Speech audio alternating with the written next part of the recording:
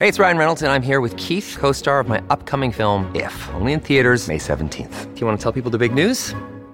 All right, I'll do it. Sign up now and you'll get unlimited for $15 a month and 6 months of Paramount Plus Essential Plan on us. MintMobile.com/switch. Upfront payment of $45 equivalent to $15 per month. Unlimited over 40 gigabytes per month. Face lower speeds. Videos at 480p. Active Mint customers by 531.24 get 6 months of Paramount Plus Essential Plan. Auto renews after 6 months. Offer ends May 31st, 2024. Separate Paramount Plus registration required. Terms and conditions apply if rated PG.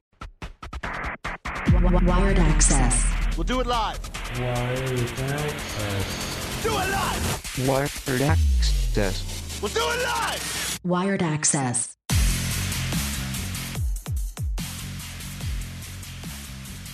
Welcome to a Wired Access podcast, Heard at Productions. I'm your host, DJ K-Dub Omaha, and to my left, I have the great former Papillion La Vista coach of the Monarchs football team, Gene Suhr. Gene, welcome to the show. Man, you are a legend in the area. And I know you're so humble you don't want to talk about it. I remember your daughter, your family, and I only say that because I coached at Omaha South, was where I coached high school football, because that's where I went. And right as I was getting out, she was coming in.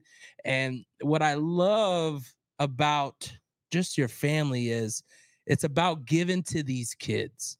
Yeah, that's what it's all about, the coaching business, and that's the association that you develop with the players that you work with and the kids that you work with. I mean, they almost become, well, they do become family to you. So it's you know, it makes it very rewarding.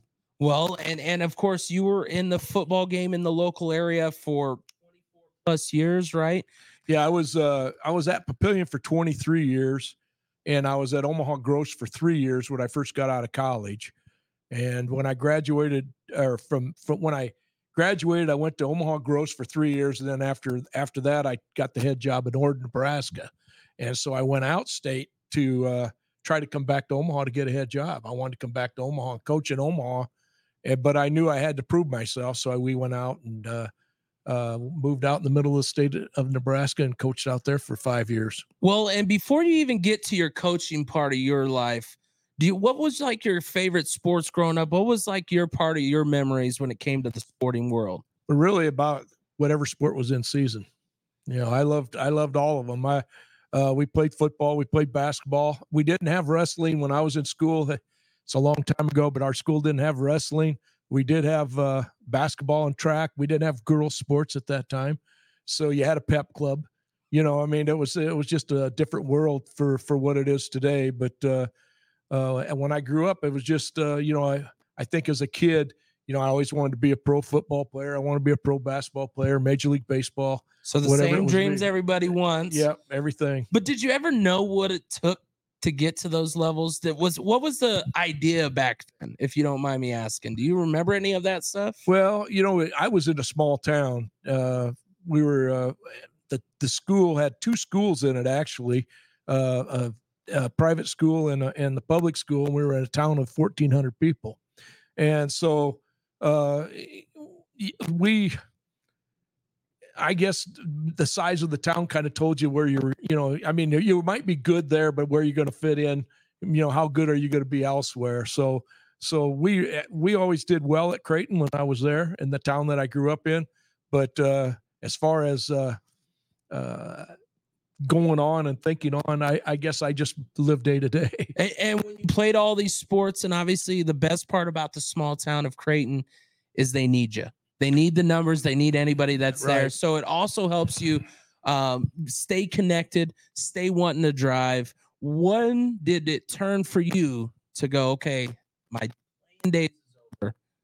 It's time to take on a coaching role, teacher role? Well, that actually, it actually happened to me when I was in the military more than anything. I was wounded when I was in Vietnam, and pretty much ended my playing career. And at that time, I guess I decided then that you know, I want to be involved in athletics because it's been such an important part of my life. And really, the real positive that I had in my life growing up has always been through athletics. And so for me to be in the situation that I was in, I just wanted to be a part of it. So when I got got back and out of the service and stuff like that, I went back to school. I got my degree, and I went on to coaching. Well, Teaching and coaching, I should say. It's awesome that you said that the thing that you remember and that you fall back on is athletics. Do you feel like even to this day, those are just as important? Because there's so many avenues where they're trying to either get you to play basketball year round, baseball year round, football year round. Do you feel like that's hurting that drive to want to participate in all the sports like we used to have? Well, I just don't know if I think you grow up too fast doing that, and you're focused on one sport. We had some kids at our school, even as small as we were, that only played one sport, but most of us played ever since we were little kids on the playground, all the way up. We played together, and we just played sports, and that's just what we did. You never even could thought about not playing. You just went out, you just showed up when it was time, and you went and you participated. Yeah. So it's kind of scary because, like you said, it almost makes you feel like if I don't make this jump to do it year round, I might not have an opportunity to play. But then I also miss out on the things that you probably don't even everybody takes for granted because they don't remember. They're just like, I remember playing basketball with the boys. I remember my team. I don't remember how many wins, how many losses. I mean, don't get me wrong. If you won a championship, you remember those. But if you're not a championship caliber team, you're remembering the people, the moments, the teammates. But some of that gets lost when you go, okay, well, now I got to go just all baseball, or now I got to all go. You kind of lose some of that connection, wouldn't you think? Like, yeah, I think the big thing is like is being able to compete, and I think your competition comes with being in a variety of sports. And I think today with recruiting now going on in the colleges and stuff, and I worked 4 years at Wayne State College, and we recruited high school athletes and stuff. But one of the things you really look for is do they play multiple sports? Are they involved in more than one sport? And I really always encourage kids to participate in whatever they wanted to do. And if they wanted to focus on football, that's fine. But you could still do that and still participate in some of the other sports, just like you can in those other sports with football. So, sometimes we have good football players, but they were great baseball players, or basketball players, but they still played football, and they still learned from football. Some of the skills that you learned in football would carry over to baseball or basketball and vice versa. Well, I had the pleasure, you always get those interviews where it's like someone, when I grew up, that they would always be on my game. So one was Eric Strickland, a great Husker, but also a T-Bird. So you might remember playing him in the 90s.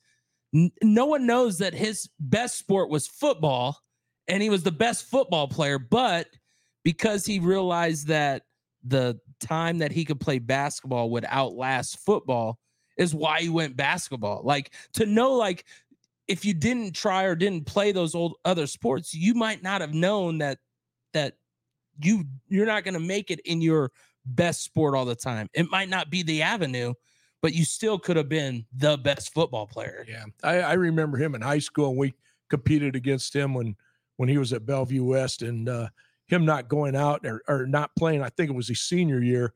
I was disappointed in the fact that he didn't go ahead and continue to play there. We knew as football coaches in the metro area, we knew he was definitely a Division I talent, but he was also in basketball, and basketball is going to have a longer life to it. The only thing that's different about it is there are limited numbers compared to what you get in football. Yeah, that is the one thing that I love about football. Like, don't get me wrong, football is not for everybody. Right. But if you get kids that can stick through it all 4 years, and even if they don't play at the top level, but they're part of the varsity team, what are some of those memories like that you remember of those athletes? Maybe not the stars, maybe not the ones, but you guys got them from day one as a freshman, coming in there, bright-eyed, bushy-tailed, not knowing football, maybe even from the back end, but let alone you can get them to finish. Sometimes those are the bigger accolades than anything else, and they gain so much because you don't have to cut them like a basketball or like a baseball. Right. I'm still to the day in touch with a lot of players that were on teams that I coached, that those individuals never played a lot. And if they did play, it was during big blowouts or something like that. But I stayed in touch with them and communicated with them just like you would anybody else. I mean, they're just as important. The thing that happens with players that maybe not are playing a lot on Friday night, but they are playing a lot on Monday, Tuesday, Wednesday, and Thursday, and they help prepare that team for Friday night. And so they're very valuable to the team, and we let them know, how valuable they are by what they do and the sample they set in practice and their attitudes. I could name off, just off the top of my head, a number of them that I'm still talk to today that didn't play a whole lot on the field. Once you earn that title, coach, no matter at whatever level, what did that mean to you as you took over Papillion and were starting to grow and build your regime there at Papillion? What was that part of it like? Because sometimes people don't understand the hours, the stresses, the late nights, the early mornings. Now at Omaha South, I've said it a couple times on here, like there's things as coaches that we had to do at Omaha South that you might not have experienced. Like we used to have to do bus routes for the summer, or else we're not getting these kids to come in. Right. Like people don't understand some of the struggles that some of these schools have. And then you guys, obviously you're close knit. You guys are, it's not kids from across the whole Omaha area, right? It's all local. That they're going to be able to ride a bike. They're going to be able to get there, right? And I've said this a number of times that for example, I talked not too long ago to Larry Martin at Omaha North, and the job that Larry's done over there at Omaha North is phenomenal, and the different circumstances that he has to deal with and the things that he dealt with, I didn't deal with as when I was at Papillion. So it's a different type of deal. I mean, as far as like where you're in an OPS situation where your players maybe not are geographically located close to where you're at, whereas in most of our kids were in a close area, and if they weren't, we worked it out where they had rides to the weight room and rides to do whatever they had to do, so we could keep them involved. Now, of course, from what I know of Papillion, I went there back in 6th and 7th grade. It was in the middle of the 90s when you guys had players like Josh Sykes, John Gibson, all of them. When you think back to the mid 90s, when you guys were really hitting the ground running and showing the teams that you belong, the city feeling was something that is hard to explain to people. Like I remember going to these games. You wanted to be at the games on Friday night. And then after the game, you walk up to Pizza Hut, which is no longer there, bless its heart. But like those little city things, some people just don't know what it's like. And even to this day, I understand that we got the foundation field, but it's not the same. No, the atmosphere is not the same. Well, it's going to be really hard to replace. It was hard to replace the pit. And we called it the Snake Pit. And I came in 1984. I came from Ord, Nebraska to Papillion in 84. And I remember we were getting ready for pitchers day, and we were down at the field, the old field, and they had the old bleachers. And the players were setting up there because they were going to set us up to take some pictures. And I was walking across the field, and a couple garter snakes had shot across in front of me as I was walking across the field. Field needed mowed at the time, and I saw a couple snakes. So I thought, man, this is a good time to bring things up. So I went up to them and I said, listen, guys, I went on and I named it the Snake Pit. And I said, this is the Snake Pit, and this is where all the memories and all the treasures of Monarch football is at. It's right here. And we've got legends that's ghosts are out there, have been there on the field, and legends to follow. And we have to continue these legends. And it's my goal here at Papillion to want every little kid all the way up to someday want to run out under the lights on the Snake Pit and play for the Monarchs. And it started that way. And the Snake Pit became a real big thing for our players because we didn't want to lose at home. Number one, if you could win at home, that was basically almost 500 seasons. That's right. That's there. Right. So you're really focused on, and we had a great record at home. And so we just, that's how the Snake Pit got started. Next thing I know, they've got sweatshirts, T-shirts and stuff with the Snake Pit, with the snake coming out, all this. And it just turned into a really big deal. And then the last game that I coached at the pit, we had actually players that had played for me in years before that came down on the sideline for that game because it meant so much that this was the last game and that was going to be played in the snake pit. So it was a big deal. You obviously brought up a big important thing. What was that feeling, the emotions, the thoughts of the last game at the pit? Because like, if I think of just my feelings as a kid wanting to play there and knowing that this is the opportunity. Now I went to Omaha South, so that all went out of my mind. Like I forgot about the pit, but then when I moved my family back to the area, it's like, man, I wish we could just have this for the Monarchs. And I know my kids are Titans, but that doesn't matter. That pit is that important to the history. It really was. And the funny thing about it was the day after we played that game, or the weekend after the weekend that we had played that game, they tore down the press box and started tearing things down because they didn't want a strong people getting behind to get it back to keep that field and to keep that for the old pavilion and not the new one, because they'd already went through with the plans to build the new stadium. But the kids wanted to play at the pit. That was our goal, was to be at the pit. And then once we lost the pit, then of course you give in and you go up and you play it South. And now these kids that are there now, they never played in the pit. They don't understand the history of the pit. So that, Foundation Field's where they want to be. So you think of the transformation of one school to two. How did that affect the city, the football, the sports? How did that affect you that you remember? And I only bring it up because, as we could see, Gretna's doing it. Will Bennington be next? Will Blair be the next? Places are growing, cities, people are wanting to be a part of these bigger. I mean, Gretna was in the finals 2 years in a row, won it, one. Those things are what people want to be a part of. What did you feel when Papio South came along? Well, I was disappointed, obviously, because we had a good nucleus of players.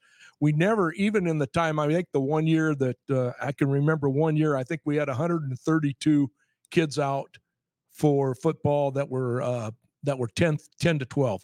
We were a 10 to 12 school at that time during this period. We had 2 ninth graders. So we had 2 ninth grade feeders, the La Vista one and the Papillion one. Well, then they split it up, and you had the new school and the old school. And obviously you're not as strong because you lost some of the numbers. Some of your key players were gone. So I don't know. I was disappointed, but you got to grow, and life goes on, and it grows, and then growth. And now who knows, they're probably down the road, there'll probably be another high school there in Papillion. Well, and that's just it. I mean, lines get divided up at weird areas. You probably had a few parents that even reached out and goes, okay, I know I got moved to this side, but I like, as a coach with your hands tied and not having any of those abilities, what is it like talking to some of these parents? Well, there's nothing you could do because it was in black and white. They didn't leave any gray area when they did the boundaries. The boundaries were done. So either you lived in Papillion, in our area, old school area, and you played for them. But if you lived on the other side in the border, there's no way you're coming to our school. And that's just the way it was. Now, the first year, they allowed the seniors to stay that year. So we were still real solid with the group of seniors that year. But then it went down, and the numbers went down, the numbers of the school. Now, when I look at the schools now, both of them together, looking at them, I know they put ninth graders in the building and stuff like that, but the numbers that they have 10 through 12 are basically a little bit more than what they had when I came to Papillion in 1984. We didn't have as many students then. So those two schools have grown a lot, and size-wise, they're bigger than what they were when I first came into Papillion. When we really started busting out at the seams, it was in the 90s with the enrollments, with classes getting so large and different things like that. Of course, none of that really bothered me, but obviously, there was some other people that had other ideas. So, of course, football has changed. Do you remember when you made the decision to say, all right, it's time to hang up those cleats, time to be dad, grandpa, husband, father. Every year during the year, there's a time when we'd play Lincoln Southeast, and a good friend of mine was Chuck Mazurski, and we'd get together in the middle of the field and we'd say, this is the last year. We're not doing this anymore. We're done. I'm done. And then you'd come back the next year. So every year I went through, you work so hard and you put so many hours in, and I can't begin to tell you how many hours we put in, because you would not believe what we did. I mean, we would start work on a weekend to prepare for an opponent. We would come in at 8:00 on Saturday morning and go home somewhere around midnight, and then be in Sunday morning and go home somewhere around 5 to 6 o'clock in the afternoon. And then we coach the rest of the week to prepare our team. So we put a lot of time in there. And when you put that kind of time in, invest that kind of time, you like to see see what's happening with your product. So that I guess just the time consumption that we put in was phenomenal. And it was, in the other hand of it, and it's not you're not getting paid hourly. For those that don't know, no coach gets paid hourly. Not you even get, close. You get one lump sum of what you, and yes, they'll split it up, but this is, what you make, no matter how many hours you do. And let's remind people, there's spring workout, there's summer workout, sometimes 2-a-days back in the day. That was one thing that my buddy Jeff, who was back in the Monarchs, he goes, man, there was one time he made us just run with the cross country boys, and we're like, we're not cross country boys. And he's like, I felt like I was just gonna throw, and then 2-a-days, and like there was so much more to football, but the money didn't matter. The kids mattered. The results mattered. The relationship, right? You never thought about money. You never talked about money. The only thing you thought about, what do we have to do? What do you want to do to be successful? How can we make this player better or that player better, and make them better players on the field? And then during their off seasons, and a lot of times, anytime you're bringing them in, you're doing goal sheets with them, you're talking to them, and it's not just about football. When you do that, you're talking about their life experiences and where they want to go. And I remember myself growing up in the little town there and coming out of a small school. Nobody ever talked to us about that kind of stuff, or set goals, or talked about goals and goal setting. But we did a lot of stuff with goal setting and a lot of motivation stuff to motivate players to be motivated to come in and do the things they do. And the big thing about it was the kids bought into it, and that made it work. It wouldn't have worked if the kids wouldn't have bought into it. You could have thrown any idea you wanted out there, but if they don't buy into it, it's not going to work. And our kids bought into it. And if you think of your days, as a coach, and what you see now, the parents' participation and the attendance is different, because now two parents have to work most of the time. Back in the day, sometimes one can work. Not saying they both didn't work, but if the other parent worked, they didn't have to work the long hours. What do you think? How do you think that affects just even the relationships that you have to build with those players, and the follow up and follow through? Yeah, some of that, you experience. I guess the biggest thing is where they're not getting the meals at home when they get done with the practice and they go home and they're they're working. There's somebody working at nights, or they're doing nights and they don't get the meals and different things like that. So I guess some of that was always important. But as far as any kind of dealing like that, I really never had to deal with a whole lot of that type of thing. Maybe I was fortunate in that regard, but we always tried to do what was best for the kids, and we always had what was best for the kids in mind when we did it. So, I think that helped a lot. Now, of course, the way that we connected was, my goal is to get these kids seen by one person, one coach, one eye that just might catch them when I'm sharing all the high school sports, no matter what team, what color they're wearing, anything. If they're an athlete working hard and trying to get to the next level, how does that feel as coaches? And do you wish that you had the social media that they have now for that access? I don't know. I think that's a double-edged sword in a lot of ways. I do like the fact that you could promote them on the social media, where we never had that opportunity back in the day. Basically, back for us was when a coach come in the building and they talked to us, then they'd want film. I know I worked when I was at Wayne State. We would get film from the high schools, and I'd have a stack of film on my desk, and I'd put the film on to look at a player and evaluate a player on recruiting.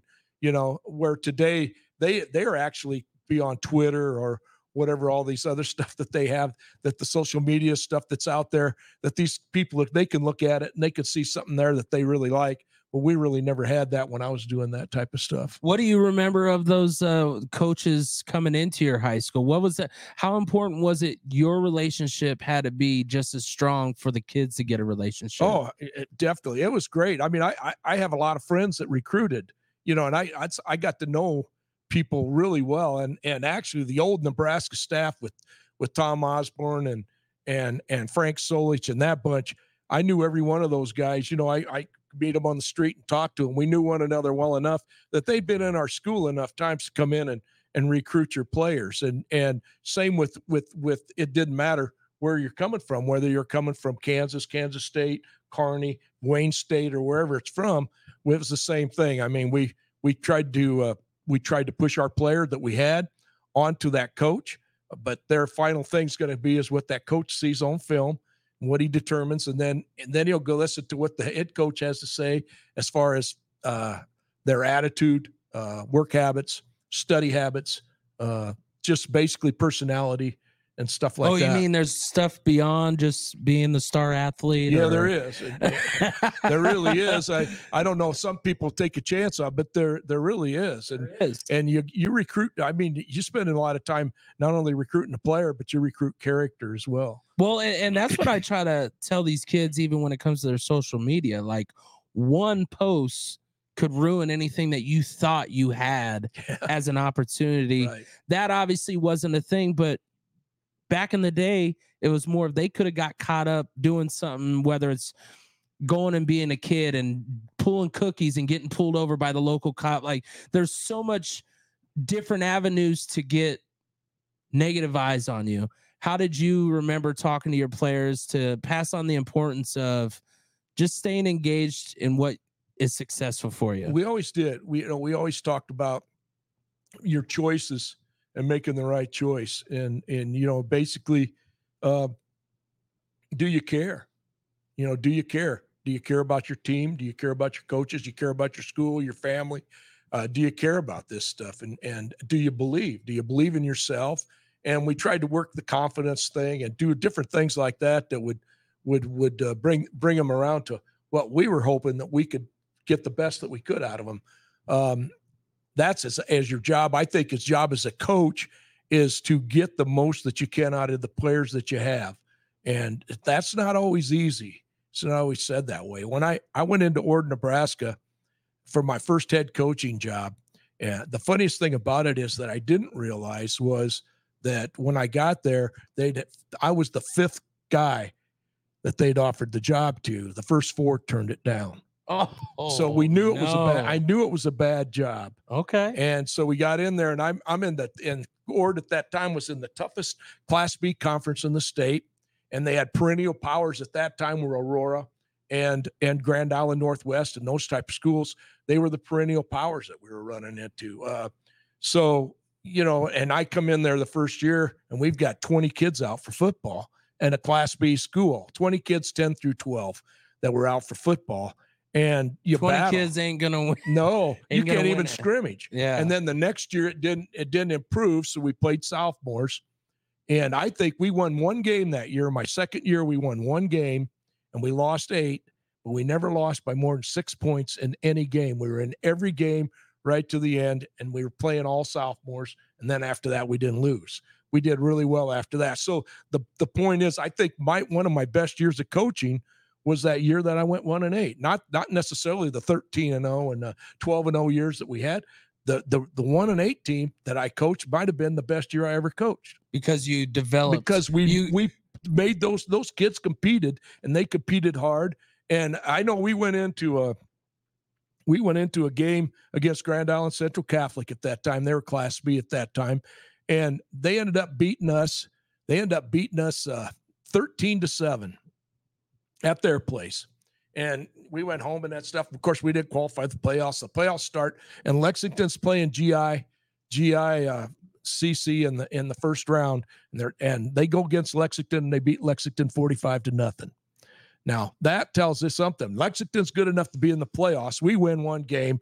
We take them within 6 points. They get beat 45-0. So that kind of tells you're on the right track. Yeah, we were doing the right things. And then the next year, we knew we were going to be good. We knew we were going to be okay because we had all those kids back for 2 more years. So we knew we were going to be good. We just didn't know how good or how far everything was going to go, and hopefully no injuries and different things like that, because there's a lot of other stuff that affects that. But that's what really got us going. And then we were successful enough while we were in Ord to win some games, get into the playoffs, do the things we did, got to the semis one year, one game away, close game, one game away from going to the championship. And so we were, very, very good with that. And that's what got me a chance to come to Papillion and coach at Papillion. I'm glad you brought that up. What do you remember about even the opportunity to get back to Omaha? How did that even come about for yourself? Well, when I was at Omaha Gross, and I was there 3 years, and we would go to football clinics and that, and we'd talk with other coaches. And that Stan Masitis was the head coach at Gross at that time. And I'd go with Stan to some of the clinics and that, and I'd talk to different coaches. And Roger Higgins, who was at Bryan at that time, and there's just different coaches that have been around forever that are way even much older than I am, believe it or not. And when I talk with them, I always ask them, what do you think I should need to do for myself to ever be a head coach? They always said, you're going to have to go out of the metro and prove yourself and come back in. That's what they told me. And so when the opportunity arose, I applied for that Ord job, and the rest of the story. I got it. I don't know if it was I learned so much. I learned so much from that experience that I had the 5 years I was there, that when I went into Papillion, we were in the state championship my second year in Papillion, played prep for the state title. So I knew I was ready for whatever we ran into at Papillion, because I'd been through it all at Ord. Well, when you do it with a smaller team and you build what you got at Papillion, what was the best part that you remember leaving as a legacy at Papillion that you just hope that the teams took as they went into the future? Well, I think for me personally, I would hope that the players would respect me as a coach and think that I did a good job. I think that's important to me, is what the players perceive about me personally. Other than that, parents can have their thoughts as long as the kids are in the right state of mind. Right.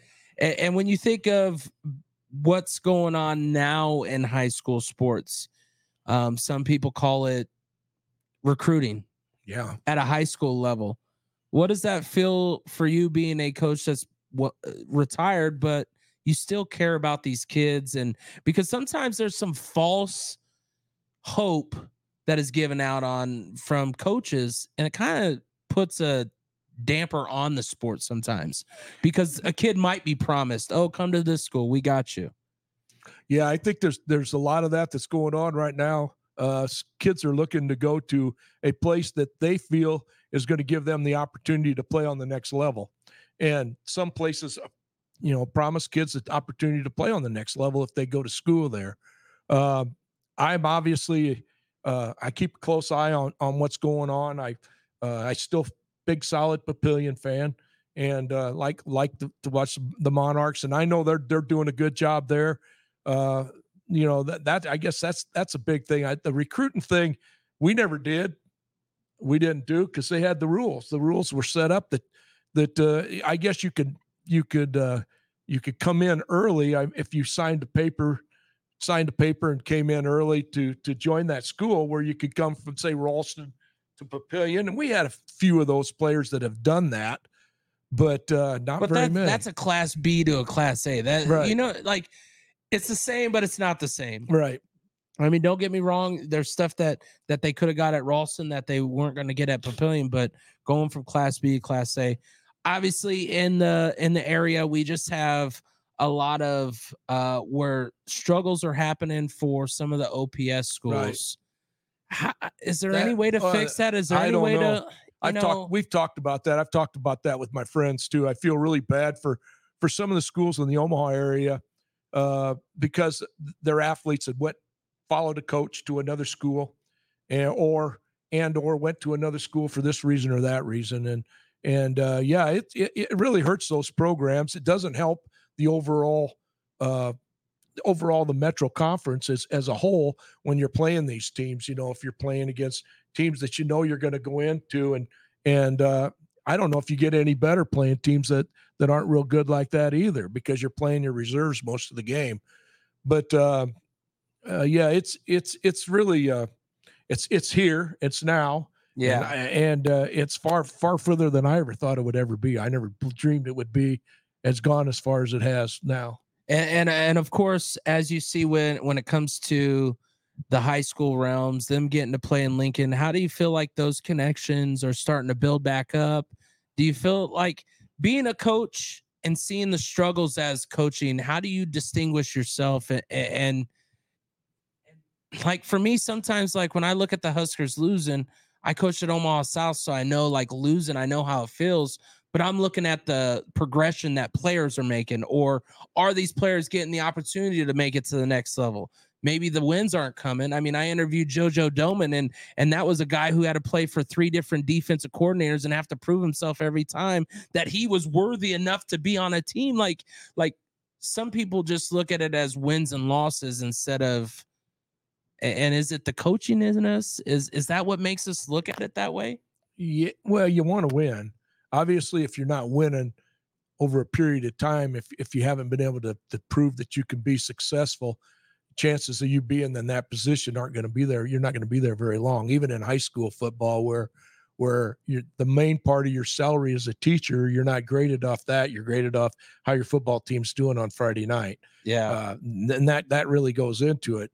But yeah, it's with the way things are today with the kids and coaching. I don't know. I just felt like if we wanted to get, when I looked at film from a game, whether you win or lose, first of all, I looked at if you lost a game, if you look at the film, what did we do wrong? How do we get better? What can we do to change what we're doing? Grade each player. We graded every snap that every player played at Papillion all the while I was there. We graded every snap, every step they took, and everything. They had to do everything just right, or they got a negative mark, and that's how we worked with them. And hopefully, we were able to make them better football players by doing that, challenging them and putting them out there and doing that, so that they have to be accountable to the rest of the team and to the program itself. Now, of course, there's coaches that have gone, left, and came back. Did that ever cross your mind to ever come back? Was it an offer? Did anybody ever talk to you about coming back as a head coach and coach again? No, I have not been approached that I could think of. I'm not sure. I've had offers in college. When I got done with Wayne State, just a little bit on the Wayne State thing. My wife did not want to live in Wayne when we were moving from Papillion. And so it's a big lifestyle change. And Dan McLaughlin was the head coach at Wayne State at that time. And I competed against Dan. He was at Millard West while he was in the Metro. We became friends. And Dan called me up one afternoon. I was in the weight room at Papillion. He called me up and asked me if I'd be interested in being his OC. And I thought, wow, this is a good experience, because I really wanted to see how I could stack up in a college game, because I knew I'd done all right in high school, and I wanted to see how am I going to stack up in college with 200 offense. wins, just okay. I want to try to do it, So I go, so Dan gives me the opportunity. Well, we had to go back to my hometown of Creighton, and we built a house. So I drove 61 miles to Wayne every day and home. I'd leave in the dark and come home in the dark, and I did it for 4 years. And after 4 years, I just got, gosh darn it, there's got to be something better. And then Daryl Morris, who was at UNK at Kearney, he wanted me to come out and help him. And he'd offered me a number of times. He'd offered me the OC job out there, but I didn't take it. I stayed at Papillion. That's when I was at Papillion, because I'd had other offers to leave Papillion to college. And I just stayed at Papillion. I was happy where I was at. It was a good job. Happy where I was at. Well, then I ended up going to Kearney for a year and being a quality control coach at UNK. So I did that for a year. And then I got out again because Daryl got fired at the end of that year. So I'm back free again. And Creighton, the little town of Creighton, the superintendent was the head coach. And he moved on to Central City, Nebraska. So they had no coach. and they're looking around. There's no teaching position because the former coach was a superintendent. Oh, no. And the superintendent they hired wasn't a football coach. So the kids came to my house, knocked on the door, and asked me if I wanted to be their coach. I thought, oh, man, I don't know if I want to get back into this head coaching, let alone 8-man football.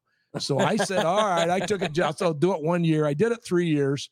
I coached them 3 years. We had 3 great years.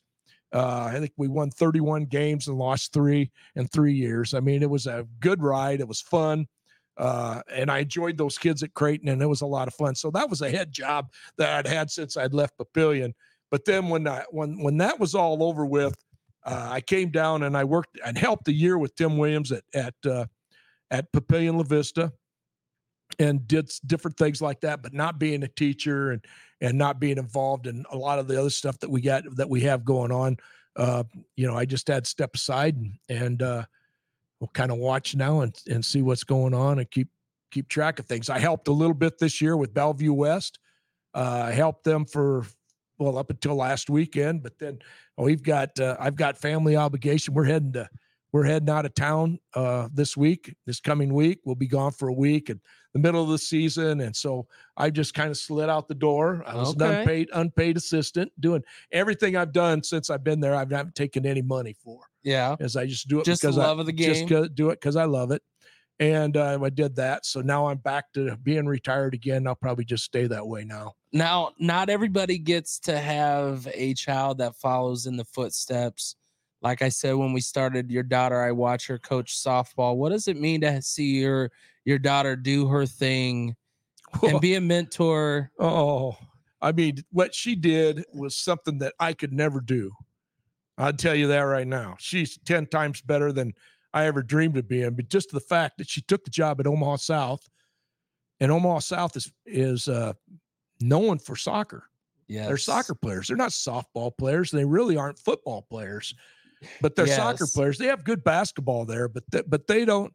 And she took a job at a school that, like she told me, she says, I talked to her about things. She says, Dad, we have simple goals.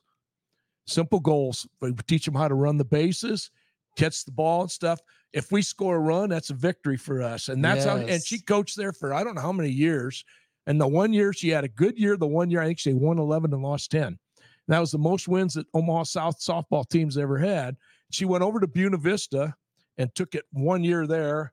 And of course got whopped on every time, but how she could take it was beyond me. Cause there's no way I could go out there and have somebody just whooping me every week. And there's not really a whole lot you can do. And especially with the credentials. I mean, the softball program has been great for Papillion for long, even when she was there. I mean, there's so much history. Well, they were 4-time state champs, and she was a 4-time All-Stater at yes, Papillion, she was. So I mean, but now to be able to give back to these kids. Oh, yeah. And that's the thing. She did so much. And those kids loved her. Their parents loved her. I mean, that's why I say, and she kept her head up. She never got down in the dumps, and I could have a great year and lose one game and be like the world come to an end, and walking around feeling sorry for yourself and all this stuff. She never was like that. That's why I say that there's no way that I could do what she did. She did far greater. Her experiences were far greater than mine ever would have been. So, of course, you said you've kind of had little connections here or there. What's been your favorite adventure so far that you've gotten to experience it? And what's the thing that you're going to remember when you finally do hang it up from any of the football? You mean the football? I'm going to remember the players, and I do that to the day I remember the players. And I'm not a big social media guy, but we do have Facebook, and my daughter's got me on Facebook, and so I can follow our players. My players are all on Facebook, so I can keep track of what they're doing, their jobs, their families, their kids growing up. Now we got kids. Actually, when I was helped the year I helped there with Tim, there were players that kids were playing at Papillion that I coached. It was just incredible how I didn't realize I was that old, but and so, it's, those are the things. The players are what I remember the most. That's the neatest thing about it. There's no question that, it's nice to win. It's nice to have some of the allocates that you can get comes with winning and stuff, but you don't get any of that without those kids. You don't win any championships without those kids. You don't win any of that stuff. So it all boils down to what I have, my feelings for those players. I love those kids. They're just like family to me, whether I see them every day or not. They're like family to me, and I'd do anything for them. See, and I think sometimes people get so caught up in what team, who they play for, and they forget about the person themselves. When you look at some of the negative parts of social media, when a kid decides they want to go to this university, as a coach, what's some of the things you've might have had to talk to people when they make a decision that not everybody experiences? Not everybody goes, I got all these schools to choose from for D1 football, but I got to choose one. And I only say it, I watched it with Noah Fant. Once he chose Iowa, everybody started dogging an 18-year-old. Obviously, social media is different nowadays than back in the day, but what's some of the things you've seen or talked to the kids about to get through? Well, I always talk to them if they were fortunate enough to have more than one school offer out there. I would always sit down with them and try to, I said, talk to them about sitting down with their parents and their family and drawing up a sheet of paper with pros and cons on it, and draw up the pros and cons on each program, what you see as far as distance. Can mom and dad get to the game? Is it important that the people in Omaha follow your career when you go to college? Is that important to you? Because some kids, it's real important that they follow. But if they go down to a school in down south or wherever, we aren't going to follow them. You're not going to be able to follow them because you don't have it. That's why I love what I do, because I shared Miss Lewis from Omaha North, who's now playing in Puerto Rico basketball in the semi-pro. She's MVP, but no one would follow her because she went south and then she went and played Syracuse. And you're like, these stories are so important because she found her place. I know, and rooted where she is. I had a player just off the top of my head, I had a player that had an opportunity, had scholarship offers, a lot of D2 offers. And he narrowed it down to two choices. It was either UNO, when UNO had football, and Northwest Missouri State. And Northwest Missouri State was a national power. So if you're going to go to Northwest Missouri State, you're going to a winner. Probably going to get a ring, all the good things that go with that winning, Or you go to UNO they were okay, they weren't bad, but they weren't national champs or anything like that. And one of the things I said to the young man, I said, how important is it that people follow your career? Because if you're at UNO, they're going to know a little bit more about you than when down at Northwest Missouri State. And that's how he went to UNO. I wasn't trying to talk him into going to UNO. No, but I try to make them understand. Look scenarios. At it. Yeah, give them an idea what they're facing. For example, I'm going to go out and play football for Oregon. Well, that great, it's going to Oregon, but really, your family and friends, chances of them seeing you are going to be slim. Sure, they're going to try to make it to a game, but as far as every game, they're not going to be there. And I know parents that had kids that played at Wyoming, that had kids that played at high school, and they went to the Friday night game to watch one of their sons play, and jumped in a rented van and headed to Wyoming to watch the other son play the next day. Drove all night to watch that game. I mean, you just brought up people. One of my most pet peeves, though. What about this Friday? What do you think Friday football games at a college level? I don't like that. It hurts. Yeah, it hurts right? Attendance at a game. You got parents that got to choose. Yeah, well, I think, and not only that, but just the fan. A lot of people that come to those games aren't parents. They're fans. They're alumni, or just somebody that's interested in watching a good high school football game.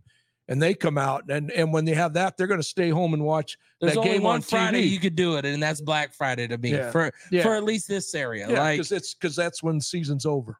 But this is all we have. We only have the Cornhuskers, and we only have high school sports. We don't have the NFL. So us missing a game, it's bad enough I DJ, so then sometimes I have weddings on Saturday, and those people just don't get through all the way when they want to get married on a Husker Saturday.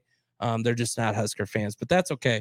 But I'll get you out of here on this last question. When you look back at your players, and I know one we spoke of, not on the show, but just in a message, like Coach Clemenger, and you're seeing some of your players be coaches. How does that relationship really take another turn for you and help you? Do you still communicate sometimes with them? Is a Saturday coffee a time to meet up with coach?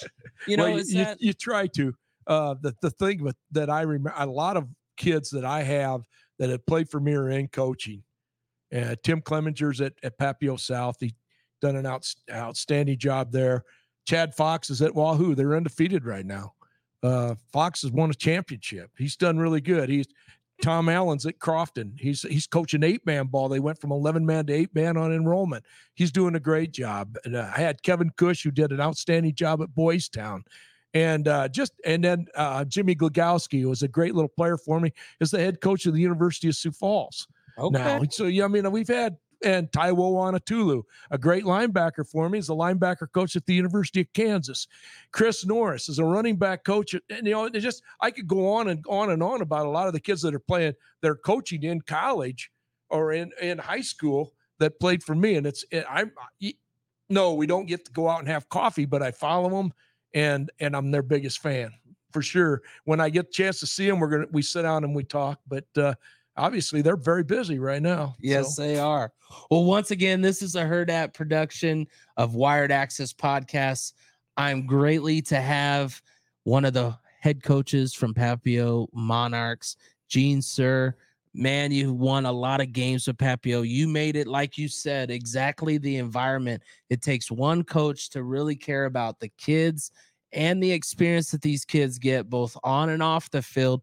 That will be that difference. So when you think of football and you want to go, oh, it's just all this barbaric stuff, it's just all people just crashing, there's so much more to the game, whether it's a coach that gives his time, gives his thoughts, and builds a future for your athlete. You'll never know that connection unless you really listen to what your kids have to say. Once again, I'm DJ K-Dub Omaha, and we'll see you next time.